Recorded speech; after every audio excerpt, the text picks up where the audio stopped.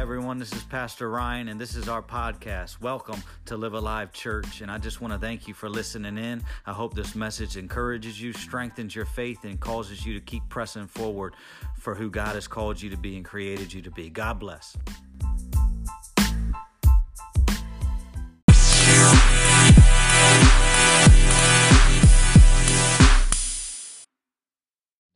Amen.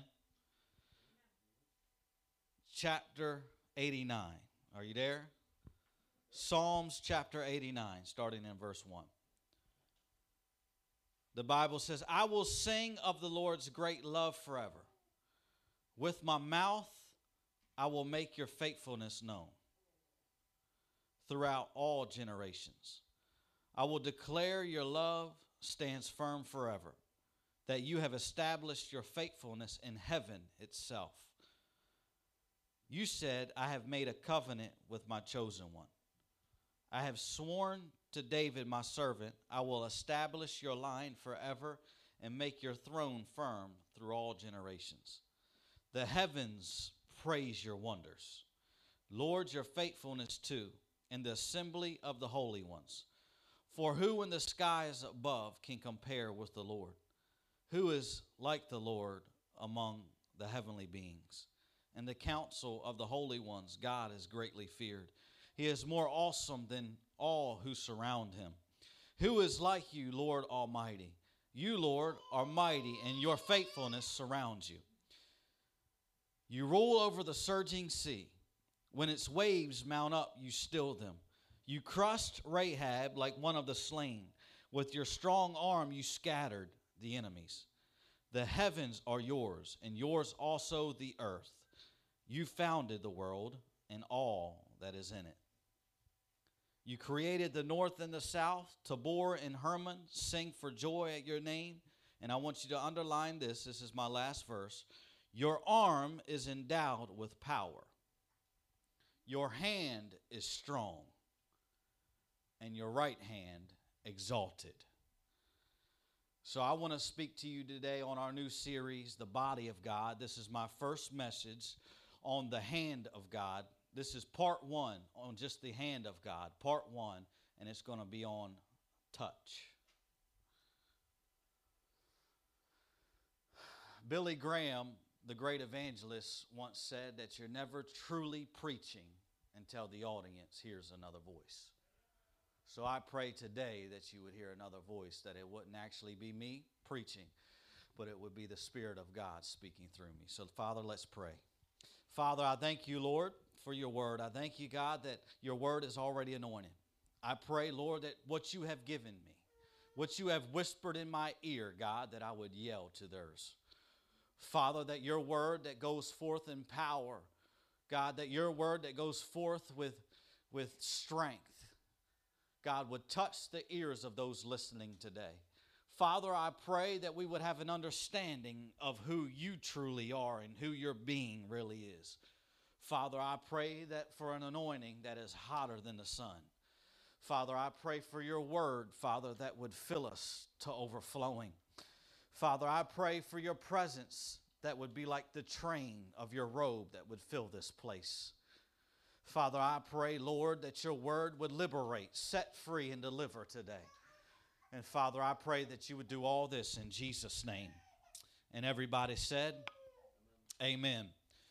So as I was praying, God began to give me certain things to preach about. And one of those things was God was speaking to me about, sometimes God speaks to me in weird ways. And he said, you know what? I want you to speak to my people about the body of God. And I said, okay, you want me to talk about the body who is is the people of the people of God, who represents the body of God, and how we all have different gifts, and how, the arm is, connected to the hand, and without each other we can't, do what God has really called us to do. And he said, no, son. He said, I want you to talk about the physical body of who I am. He said, people need to know who I am in existence. People need to know who I am and what my being is and who I am. And that way they would better understand why I created them. And so I believe that this message is going to speak volumes, and this series is going to speak volumes to the dignity of who God truly is, and to the doctrine of who God truly is, and to the divinity of who God truly is. So that way we can understand what He is and who He is and why we even worship a God that we don't see.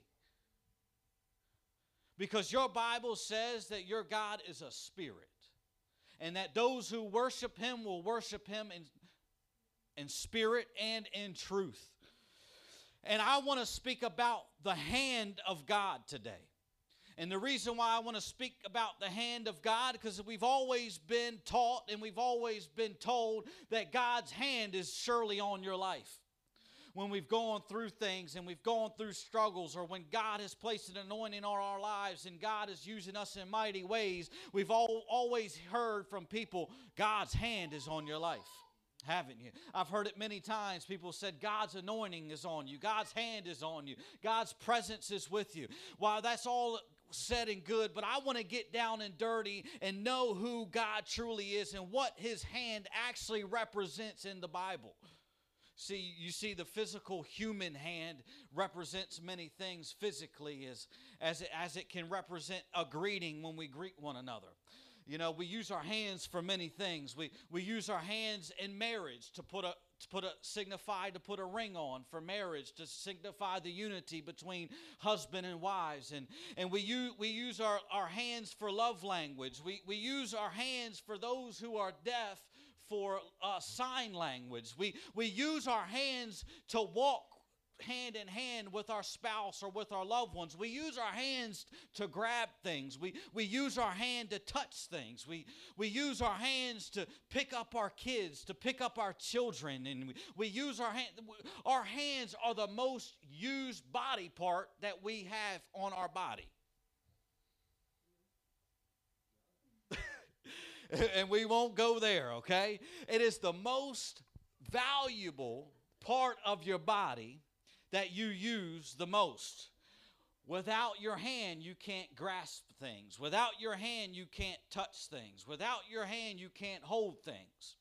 But I want you to know that the hand of God in Scripture doesn't really mean the physical hand of God. It actually symbolizes the spiritual things of God and who He is and what He represents. You know that the human body has 5 senses, right?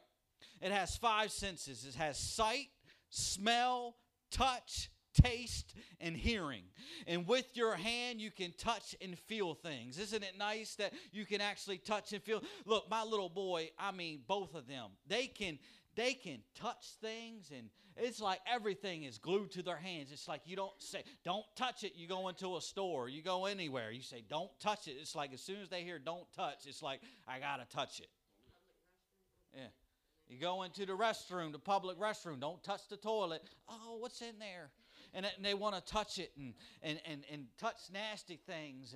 And you know, and around the house, you know, if you got a drink sitting somewhere, my kids are famous for this. There's a cup sitting on the counter. They want to go climb up on the counter, knock it over or spill it over. And I'm always tapping their hand and saying, no. You know, don't do that. Don't touch that. Don't move this. You know, stay where you are. And we don't really understand. After this message today, you're going to be like, my gosh, my hands are in everything. Your hands are dry. You need lotion. You know what I mean? Like, our hands are important. But while we have our hands as a physical sense, God's hand in Scripture is a spiritual symbolism. The word and the phrase, the hand of God, is found in the Bible 16 times.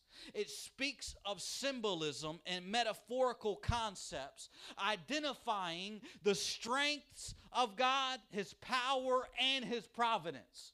So when God says that my hand is on your life, it means that His power is on you, His strength is with you, and His providence is with you. That way He can provide all of your needs according to His riches and glory. So when His hand is upon your life, it's talking about a spiritual concept, and metaphorically speaking, that His hand is upon you, that where you can gain strength from Him because His hand is on you, and that He will provide for you. Everything that you've ever wanted comes from His hand. You can't get anything from a closed fist. When God opens up His hand or spiritually, He is saying that I'm providing for you, my strength is with you, and my power is with you. Are you staying with me? Because I'm getting ready to get deep here. Are you okay? You getting there? The Bible says in Hebrews that Jesus sits at the right hand of the Father. That Jesus sits at the right hand of the Father, which symbolizes a place of honor. So when the Bible talks about where Jesus sits at the right hand of the Father, the right hand, spiritually speaking, means power, majesty, honor, strength. So when the Bible says that Jesus ascended into the heavens and now sits at the right hand of the Father, it means that Jesus now sits near Him, next to Him, and is with Him and is one with Him. And in His honor and in His power and all authority has been given to Him. Are you with me?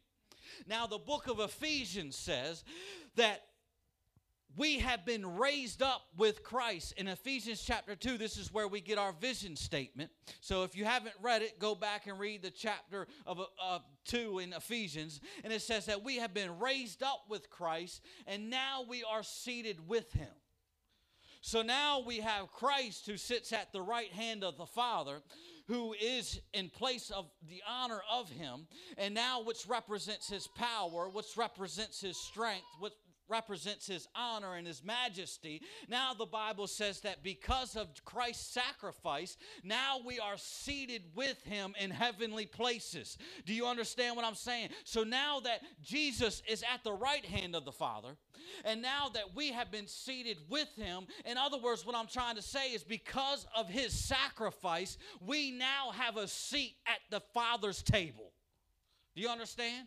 Now that we are at the Father's table, now everything is for us. Everything is provided for us. You can come have a seat at the table. I remember my first message when I opened up when we started this church was that Christ is handing out seats. Now that when well, I'm telling you, when you come to the Lord, you are now seated in heavenly places, the Bible says. You're seated with Him at the right hand of God. So now that you are in Him and with Him, and that Christ is in you, above all and through all, as the Bible says, everything is for you. Everything that He has created is yours. Everything that you don't yet have that you want in the future is yours. He's already provided it for you. All you have to do is go ask Him.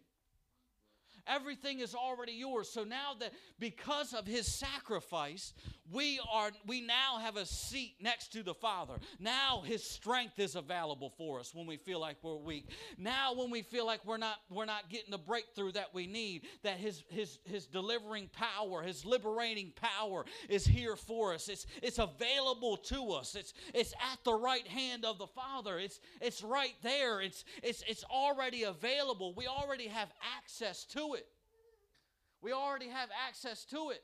And so we get to this place in our lives that we feel like the hand of God isn't on us, when He is saying that now that you have been raised with Christ, you're already seated with Him. So we don't have to get to a place where we don't feel like we're valuable enough or we're not worthy enough. We are worthy enough, because if we weren't, we wouldn't already be seated with Christ in heavenly places, where His power and His authority and His everything that we've ever need is in Him and is already available to us.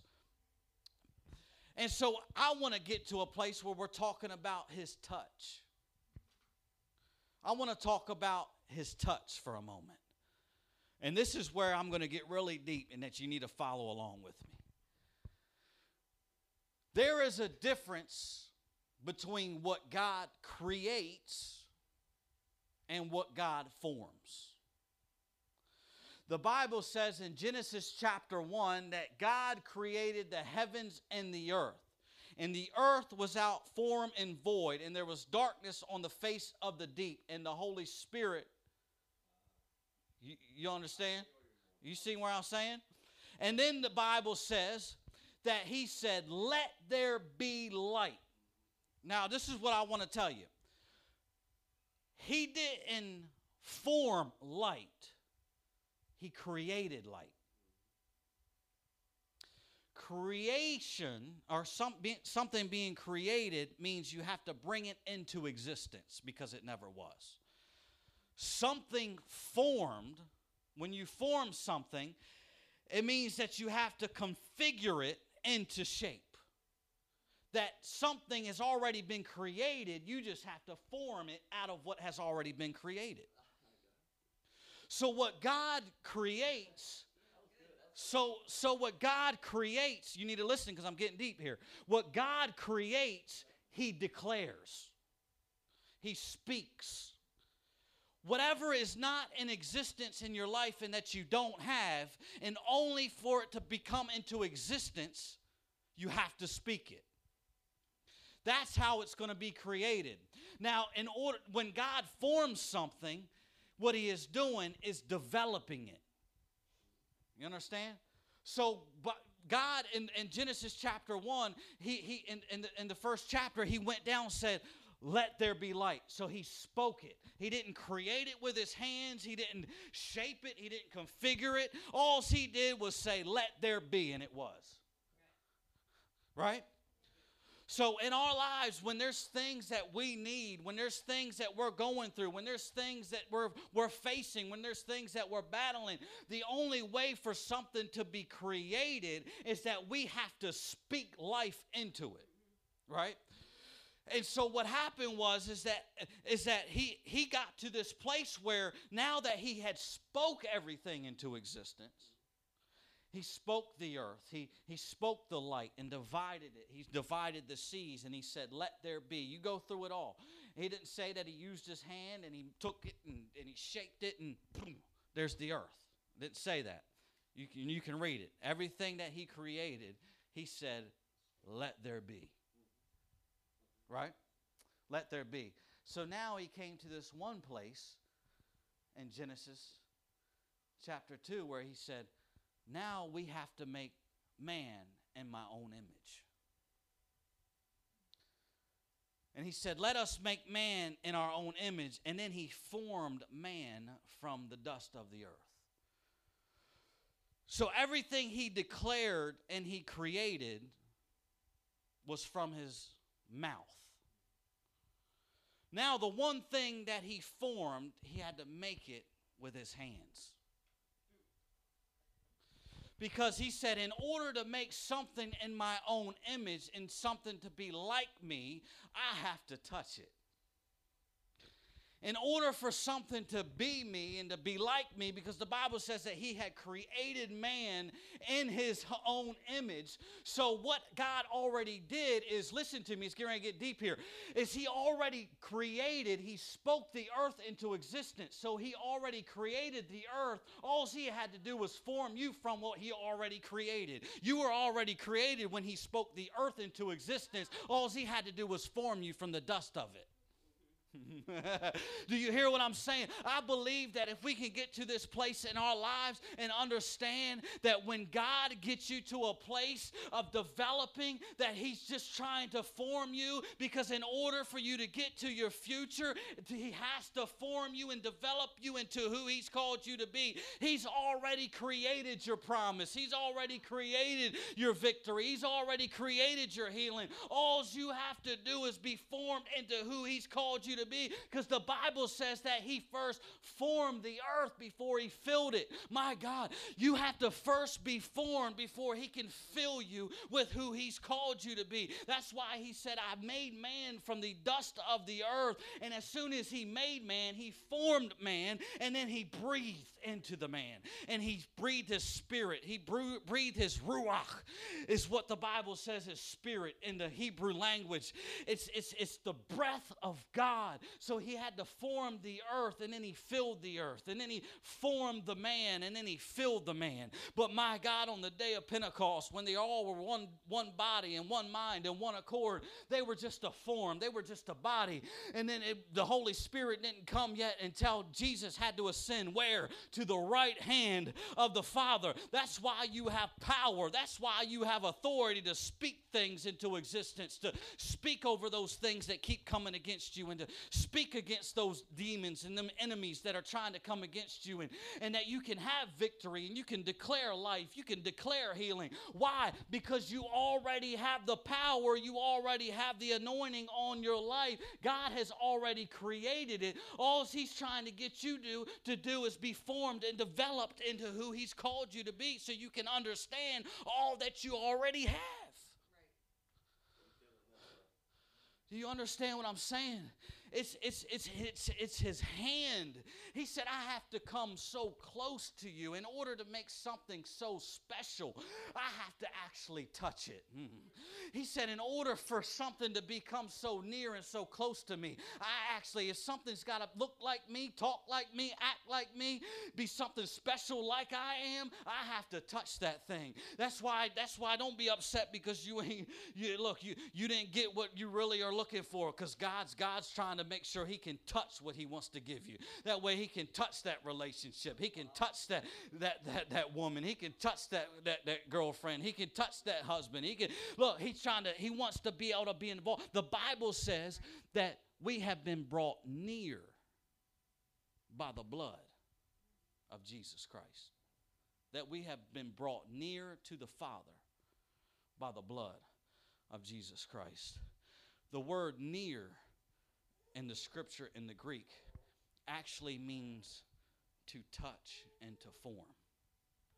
So in other words, what he was trying to say is that we've been brought so near to the Father that he actually has touched you, and he's shaping you, and he's molding you, and he's creating you. That's how close that we have been brought near to him. Even Jeremiah, the Bible says in Jeremiah that before you were even formed in your mother's womb, I already knew you. In other words, what he was saying is that I've already created you. I've already known who you are, what you're going to become. I've already known your pitfalls. I've already known your failures. I've already known your mistakes. I've already known your every struggle that you've ever. But I still called you to be a prophet to the nations, Jeremiah. He said, before you were ever formed in your mother's womb, I already knew you. He's already created you. He already knows every hang up. He already knows every hiccup. He already knows every struggle. But guess what? He's still already anointed you. He already called you. He already formed you. He already created. He is the author and the finisher. Not only is God an author, but he is an artist. Not only has he wrote the book, but he's designed the book. Not only has he written the story, but he's canvassed the pictures. He already knows every scene. He already knows every battle. He already knows every struggle. He already knows every pitfall. But guess what? His hand is still on you. Guess what? His hand is already near you. It's already next to you, because by his hand, the Bible says, there's pleasures forevermore. That's what the book of Psalms says. In his hand is pleasures forevermore. It's the hand of God who can form. It's the hand of God who can create. It's the hand of God who is developing you, who is creating you. Just like he did from the beginning, he's already created who you're going to become. He just has to form you into who you are supposed to be. Because who you are now is not who you're going to be 5 years from now. God wants you to come so close to him and so near to him that he is taking you from who you are now, 5 years from now, deeper into who you really need to be. Right? Because he wants to do something so special in your life that he says, you know what? I love them so much. Did you know that a baby when it's born, that it responds and needs touch in its life? Touch is intimate. Touch is a feeling. They need to be touched. They need to be coddled. They need to be held. They need to know that their mommies is up against them and that they're near to them. And that's exactly, God says, you know what? Even when you think that I'm not near you, I'm so close to you because what I have created, I'm already forming what I have for you. So I've even when you don't feel me, I'm touching you. I'm near you. Do you know what happened with the blind man? The blind man? Nope. The blind man who went up to Jesus, and Jesus took the mud. He couldn't see. So Jesus took the mud and formed it with his hands. And he put it in his eyes. Because he knew in order to open up his vision, he had to touch with his hand. In order for doors to open up in your lives, God first has to touch it and anoint it. In order for a breakthrough to come in your life, God has to first anoint it and touch it. In order for victory to come in your life, God has to first anoint it and touch it. In order for you to get freedom, God first has to anoint it and touch it. Because God wants to become so close to who you are that you know nothing else but Him and you. Do you understand? That I want to get so deep in Him that it doesn't matter what storm I go through, that it doesn't matter what pain comes my way, that I already know that Jesus is with me because He's so close to me that He's touching me. That even when I go through a season and I don't feel Him, even though I go through a season and I don't think He's there and I start doubting God. You ever doubted who He was? He said, even in your doubt, I'm still near you. Even through your struggle, I'm still touching you. Even through it all. But through all of that, what He is doing is He's forming you. Because He has to get you to a place in your life that with the struggles that you're going through, sometimes He'll get you to a place that is hard and that is a struggle just for you to reach out to Him. Mm-hmm. Because sometimes we get to a place where we can think we can do it all on our own sometimes. But sometimes God will put you in a position, He'll say, I'll see how you can do it on your own. But at the end of it, man plans his ways, but in the end thereof there is destruction. Right? So He'll put you in places, He'll put you in specific seasons to get you to call out to who He is. So that way you get to that place where you haven't felt Him and you've been going through a valley, you've been going through a struggle, and then what always happens when you say, I really need God tonight, I really need to go to the house of God tonight, I hope there's a move of God tonight. Here's the thing, we all get to a place, where we like, I hope the Spirit's moving today. Guess what? God's Spirit's always moving. It's always moving. Guess what? We got to be the ones to be the move. To be the move.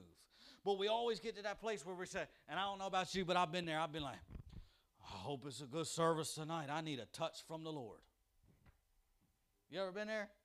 I need a touch from God today. I really hope it's powerful. I need a touch. I need a touch. I need a touch. And this is just part one of this series, and I'm about to wrap this up because I got so much more that I want to unfold with just the hand of God. I'll probably preach on the hand of God for 2 months. I mean, I don't know. There's so much. God was downloading so much into my spirit that I said, God, I got to just back up for a minute. You're giving me too much right now. I said, God, I just had to hold on for a second, right? But I want you to understand that God is so near to you, so close to you, so with you, that His power is available to you, that His strength is available to you, that His providence is available to you, that it's already there. And He's already created everything that you've ever needed. He's just trying to form you to get you ready for what He's created. Does that make sense? Let's stand, because I can't give you too much. Y'all going to be going to sleep on.